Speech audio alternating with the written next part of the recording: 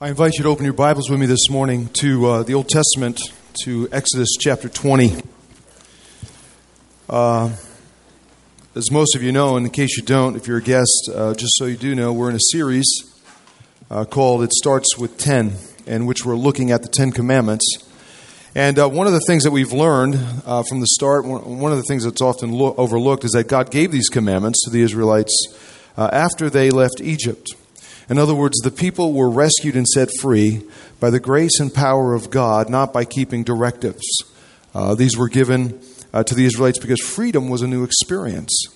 After 400 years of slavery, the people found themselves on their own after 3 months, wandering around and wondering to themselves, how are we going to survive as a nation? How are we going to live in safe, sustainable community? And that's where the commandments come into play. God gives these to His people to help them understand how healthy human life and community is supposed to work, how it's meant to be. And when they're all boiled down, really the commandments are all about relationships. The first four, and in case you missed any of them, you need to go online and listen. But the first four had to do with the people's relationship to God, their creator, their rescuer, and the rest were about their relationship to each other as a family, as friends, as human beings living together in society. And that really gets expressed here in commandment number 6. When God says to the people, He says, I am the Lord your God who brought you out of Egypt, out of slavery. You shall not murder. Now, unfortunately, the topic of murder is one that's relevant both to our world and to our culture. Rarely a day goes by when we don't read about, hear about, or see on television news of a life prematurely snuffed out, video clips, as we just saw a few seconds ago. This summer around Chicago was particularly brutal. Many of you probably followed the high-profile trial and ultimate conviction of Christopher Vaughn, who murdered his wife and 3 kids in cold blood in a van down near Joliet. On top of that disturbing crime, violence in the city of Chicago is just out of control this year. There was one night in August 23rd, when 25 people were shot in one evening. And at this point in 2012, Chicago has the highest per capita murder rate in the nation. Higher than New York City, higher than Los Angeles. Not a great claim to fame. But let's be honest, I mean, to a certain degree, we've come to sort of expect and accept that violence is part of life. We see it every day. In his classic text entitled Amusing Ourselves to Death, the late media theorist and cultural critic Neil Postman wrote about how information technology and media exposure conditions us to tolerate certain actions and attitudes, with violence being one of them. And Postman said this. He said, "There is no more disturbing consequence of the electronic and graphic revolution than this, that the world as presented to us through television seems natural, not bizarre." He wrote that in 1985. Here we are 27 years later. Not only do we have television, but we have the internet, we have YouTube, Vimeo, video phones. All those things make Postman's statement even more true.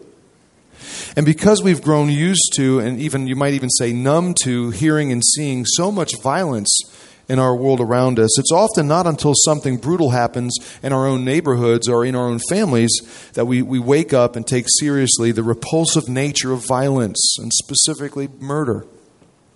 When it hits close to home, we're like, this is nuts, this is crazy. It's inhuman, it's unthinkable, it's evil. To which God says, you're right, that's what I've been telling you. So here's the deal. I'm not going to try to convince you murder is real. You know it is. I'm not going to try to convince you it's wrong. I think we all agree on that. The bigger question, at least for me, is this. Why is it wrong? To answer that, let's start by looking at this commandment and clarifying some basic definitions. Because God says to the people, He says, you shall not murder. Now, there are a number of Hebrew words for kill, but this word is unique. It's the term ratzach. It literally means to strike or dash to pieces. And then it came to mean, later on, to slay someone, to kill someone deliberately, unjustly, out of rage or disdain. And so it's really important we note that God isn't commenting here on judicial execution or matters of war. This is an issue of individual morality. The command addresses murder, the deliberate or malicious or unjust taking of innocent human life. God says don't do it, which was something the Israelites probably needed to hear, because think again of the cultural context. The people had just come out of about 4 centuries of slavery. And while they were pretty well fed back in Egypt, because starving slaves don't produce much, it was not uncommon for them to be mistreated, beaten, whipped, even murdered at the hands of their Egyptian taskmasters. We know from Exodus chapter 1 that the Egyptians issued decrees to murder newborn infants, specifically male infants, as a way to try and control slave populations. And so for generations after generation, violence was a way of life for the Israelites. As slaves, murder was something they saw every day, and maybe they had become numb to it.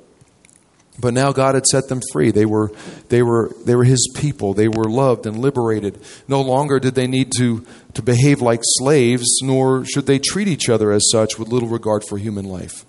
God says, "You shall not murder. Do not take innocent life." But again, the question is why? And you say, well, duh, Ray. I mean, come on. Murder's bad. And you're right, it's bad. And it's something deep inside all of us tells us it's bad. Something in our humanness cries out that it's bad. But why? Well, the answer to that is found not in the context of Israel and the ancient Near East, but in the context of creation. In Genesis 1 and 2, we're told that God created the universe and everything in it. And at the apex of His creative process, God formed a man from the dust of the ground and breathed into him the breath of life, and the man became a living being. And not only did God create this living, breathing human being, but God created man in His own image. In the image of God, He created him. Male and female, He created them. So here's my Reiki summary, okay? From the very start, from the dawn of creation, human life was and is a precious gift from God.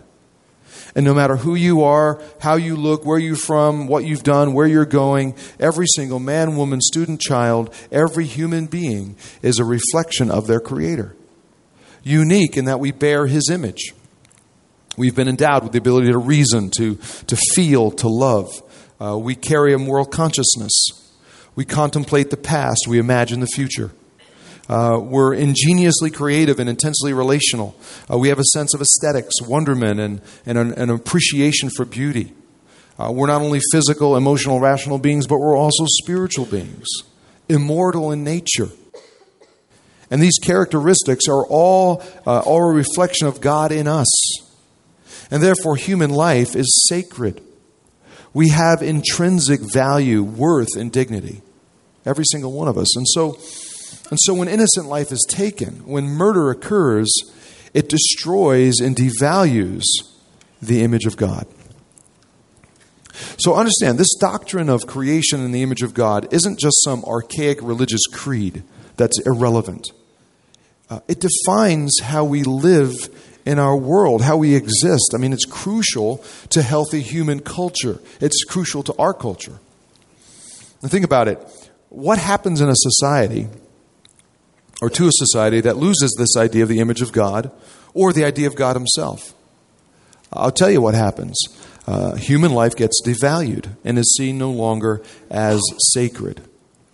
I mean, consider our culture for a second.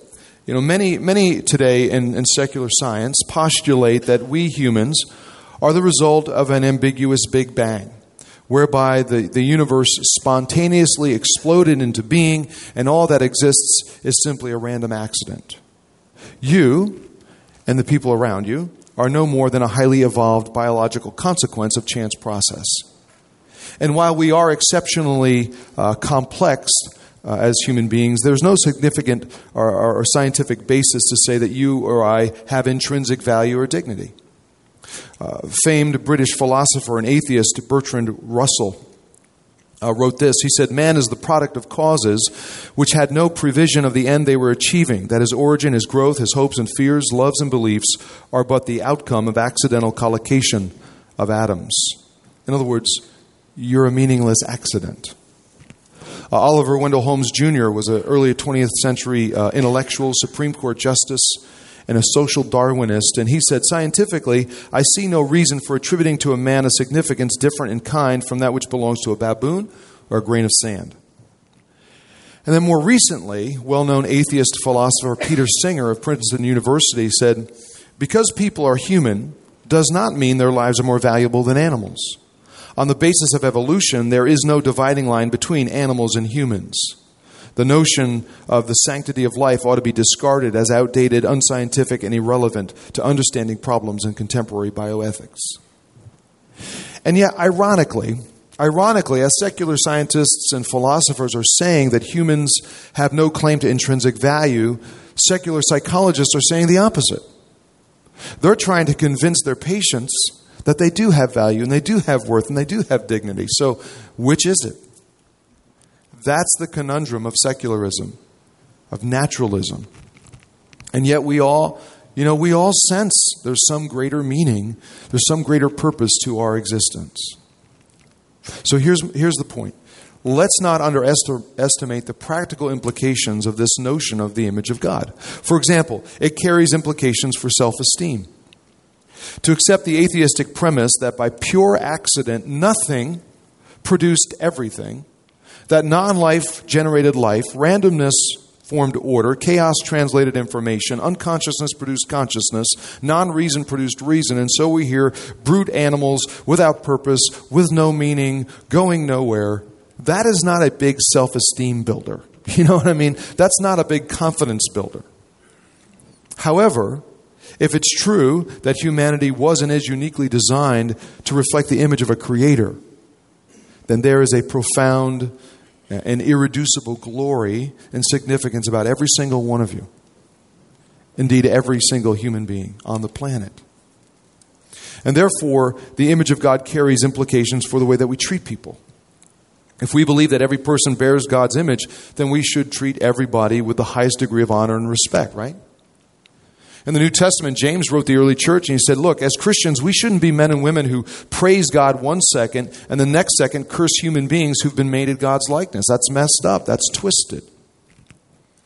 Well-known Christian thinker and author, the late and former Oxford professor C.S. Lewis, in a sermon that he gave entitled The Weight of Glory, put it this way once. He said, there are no ordinary people. You have never talked to a mere mortal. It is immortals whom we joke with, work with, marry, snub, and exploit. This doesn't mean we're to be perpetually solemn. We must play, but our merriment must be of the kind which exists between people who have from the outset taken each other seriously. No flippancy, superiority, or presumption.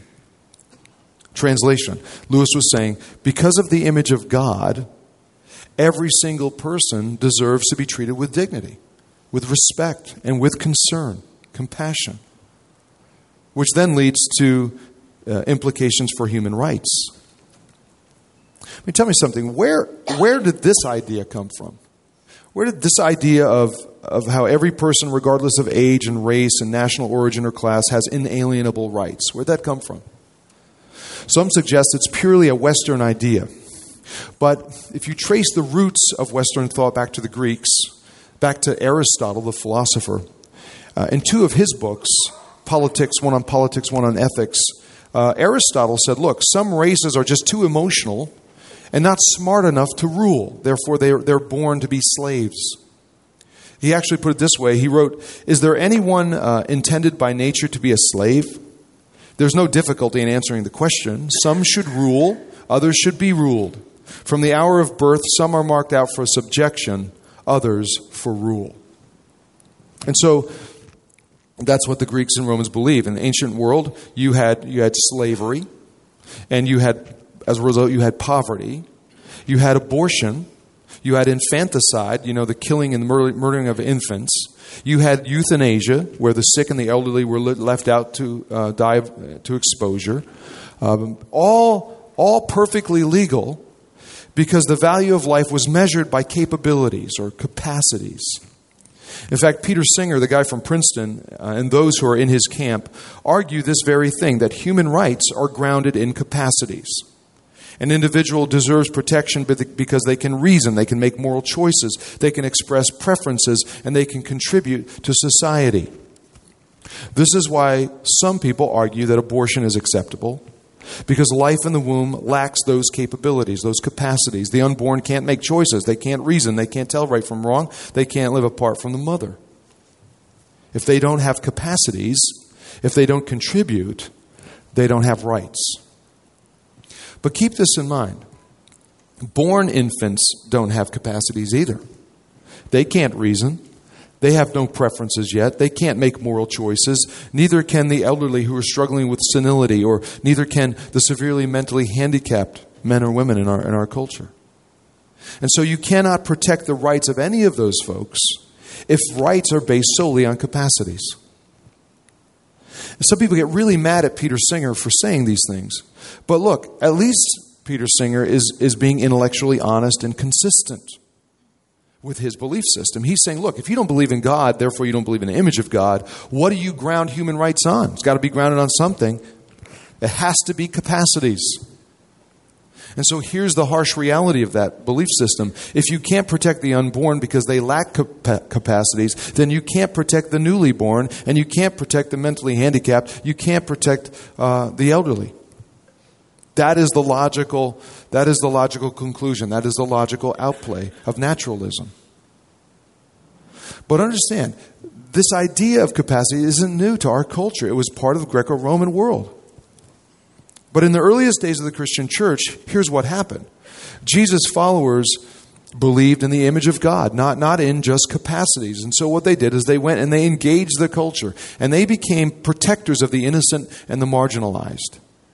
They spoke out against first century abortion and infanticide, where people would take unwanted infants, and usually it was girls for the Greco-Romans. They'd take infant girls and they would take them outside the city limits, and they would just drop them off in dumps, left out in the elements to die. What did the Christians do? They went out and got those kids, and they loved them, and they nursed them, and they raised them. And they weren't just one or two issue people. They cared for the sick as well, and the elderly, and the poor. They visited prisoners in jail. They were champions of women. All because Christianity saw every single human life, no matter how young or how old, sick or healthy, wanted or unwanted, all life as being valuable and infinitely precious, made in the image of God.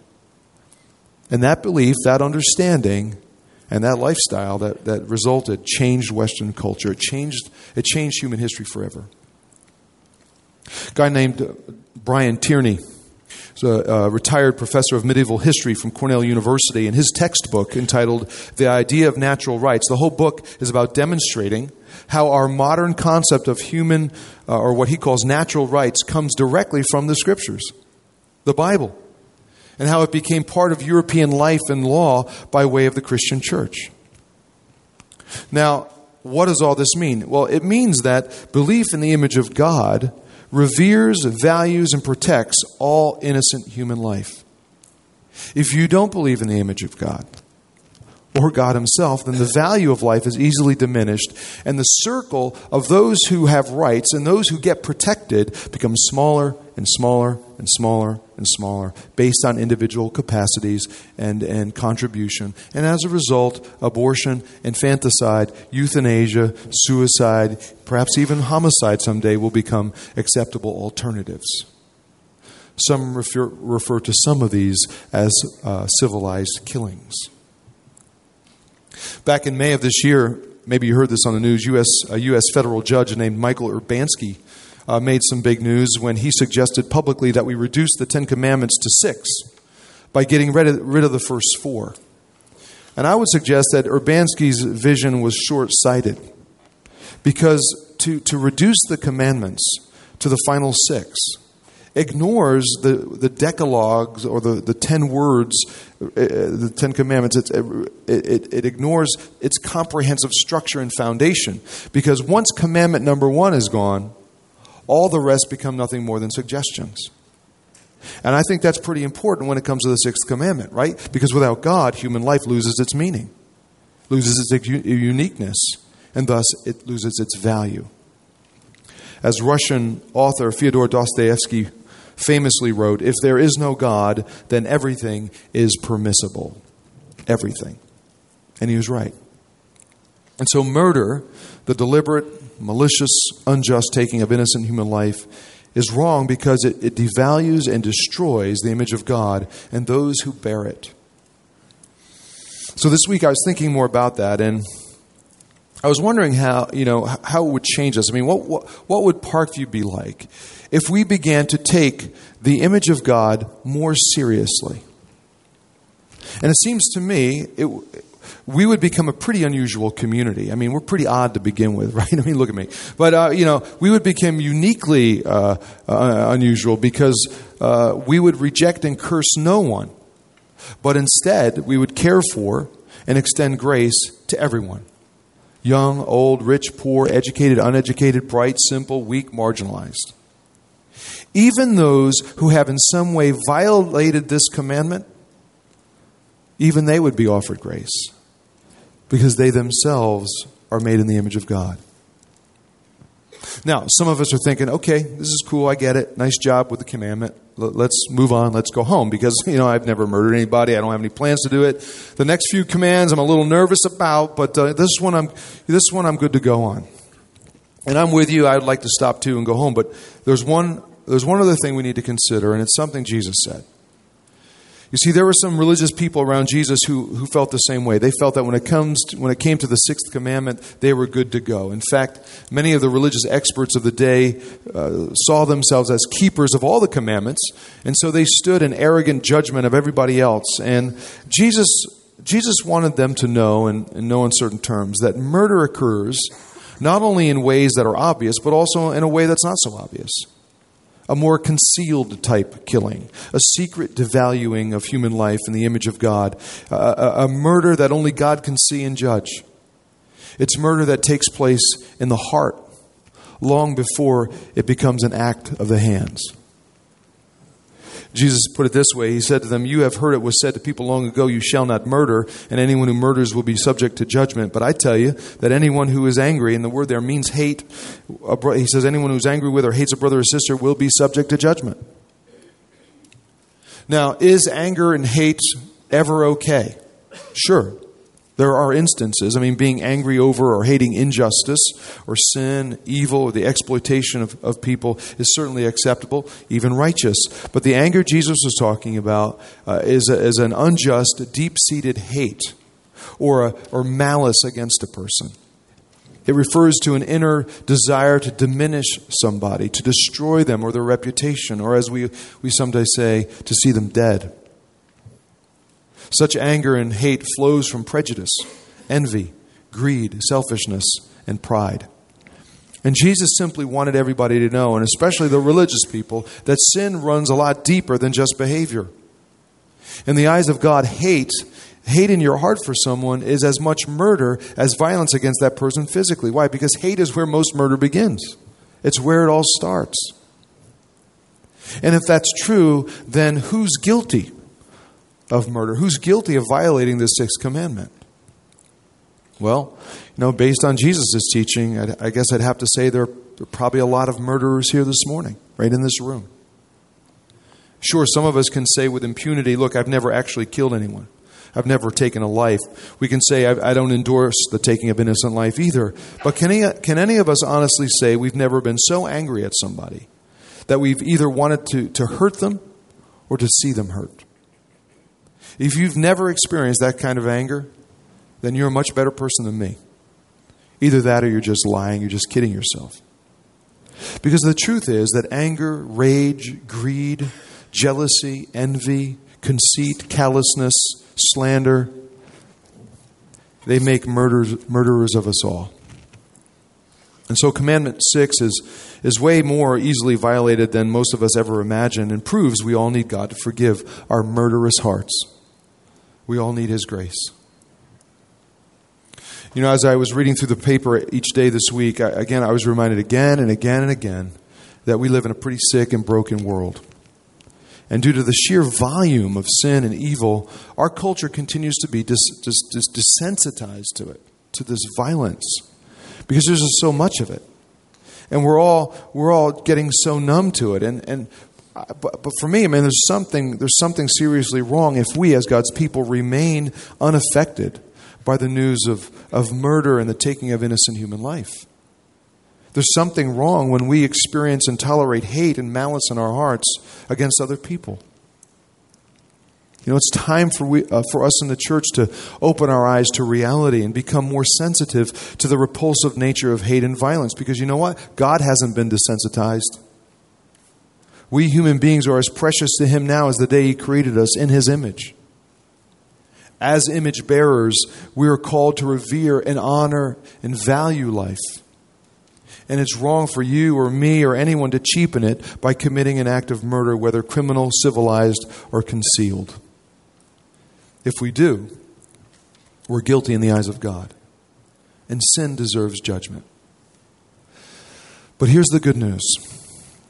Even though murder, in whatever form it takes, is a clear violation of God's commandment, condemned by Jesus both as an outward act and inner attitude, even though God considers the taking of innocent life an offensive and detestable thing, He's willing to forgive. Whether it's the action or the attitude, He's willing to forgive. How do we know that? Well, think about it. God had Moses deliver this directive to His people. Moses, a guy who years earlier, in an act of rage, took the life of another human being back in Egypt and then tried to cover it up. Moses himself was guilty of murder. And so his relationship with God was based on grace and forgiveness. It had to be. And Moses certainly needed it. And he found it. Listen, as with all 10, commandment number 6 isn't just about what human beings should and shouldn't do. It's about what God will do. It's not just about the guilt of humanity, but the grace of God. God, who invites broken, sinful people not into religion, but into relationship. And anyone, even a runaway murderer, obviously, even a runaway murderer who's willing to humble themselves before the God who created all of us, can and will experience God's grace. Anyone, even you, even me.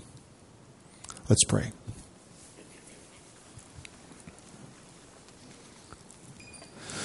Our Father, we're grateful this morning for your word to us, because these commandments aren't simply about do's and don'ts. It's about how to live healthy human lives, how to live together in safe, sustainable community. It's about what is best and right for us as human beings. And as we think through these things, we recognize that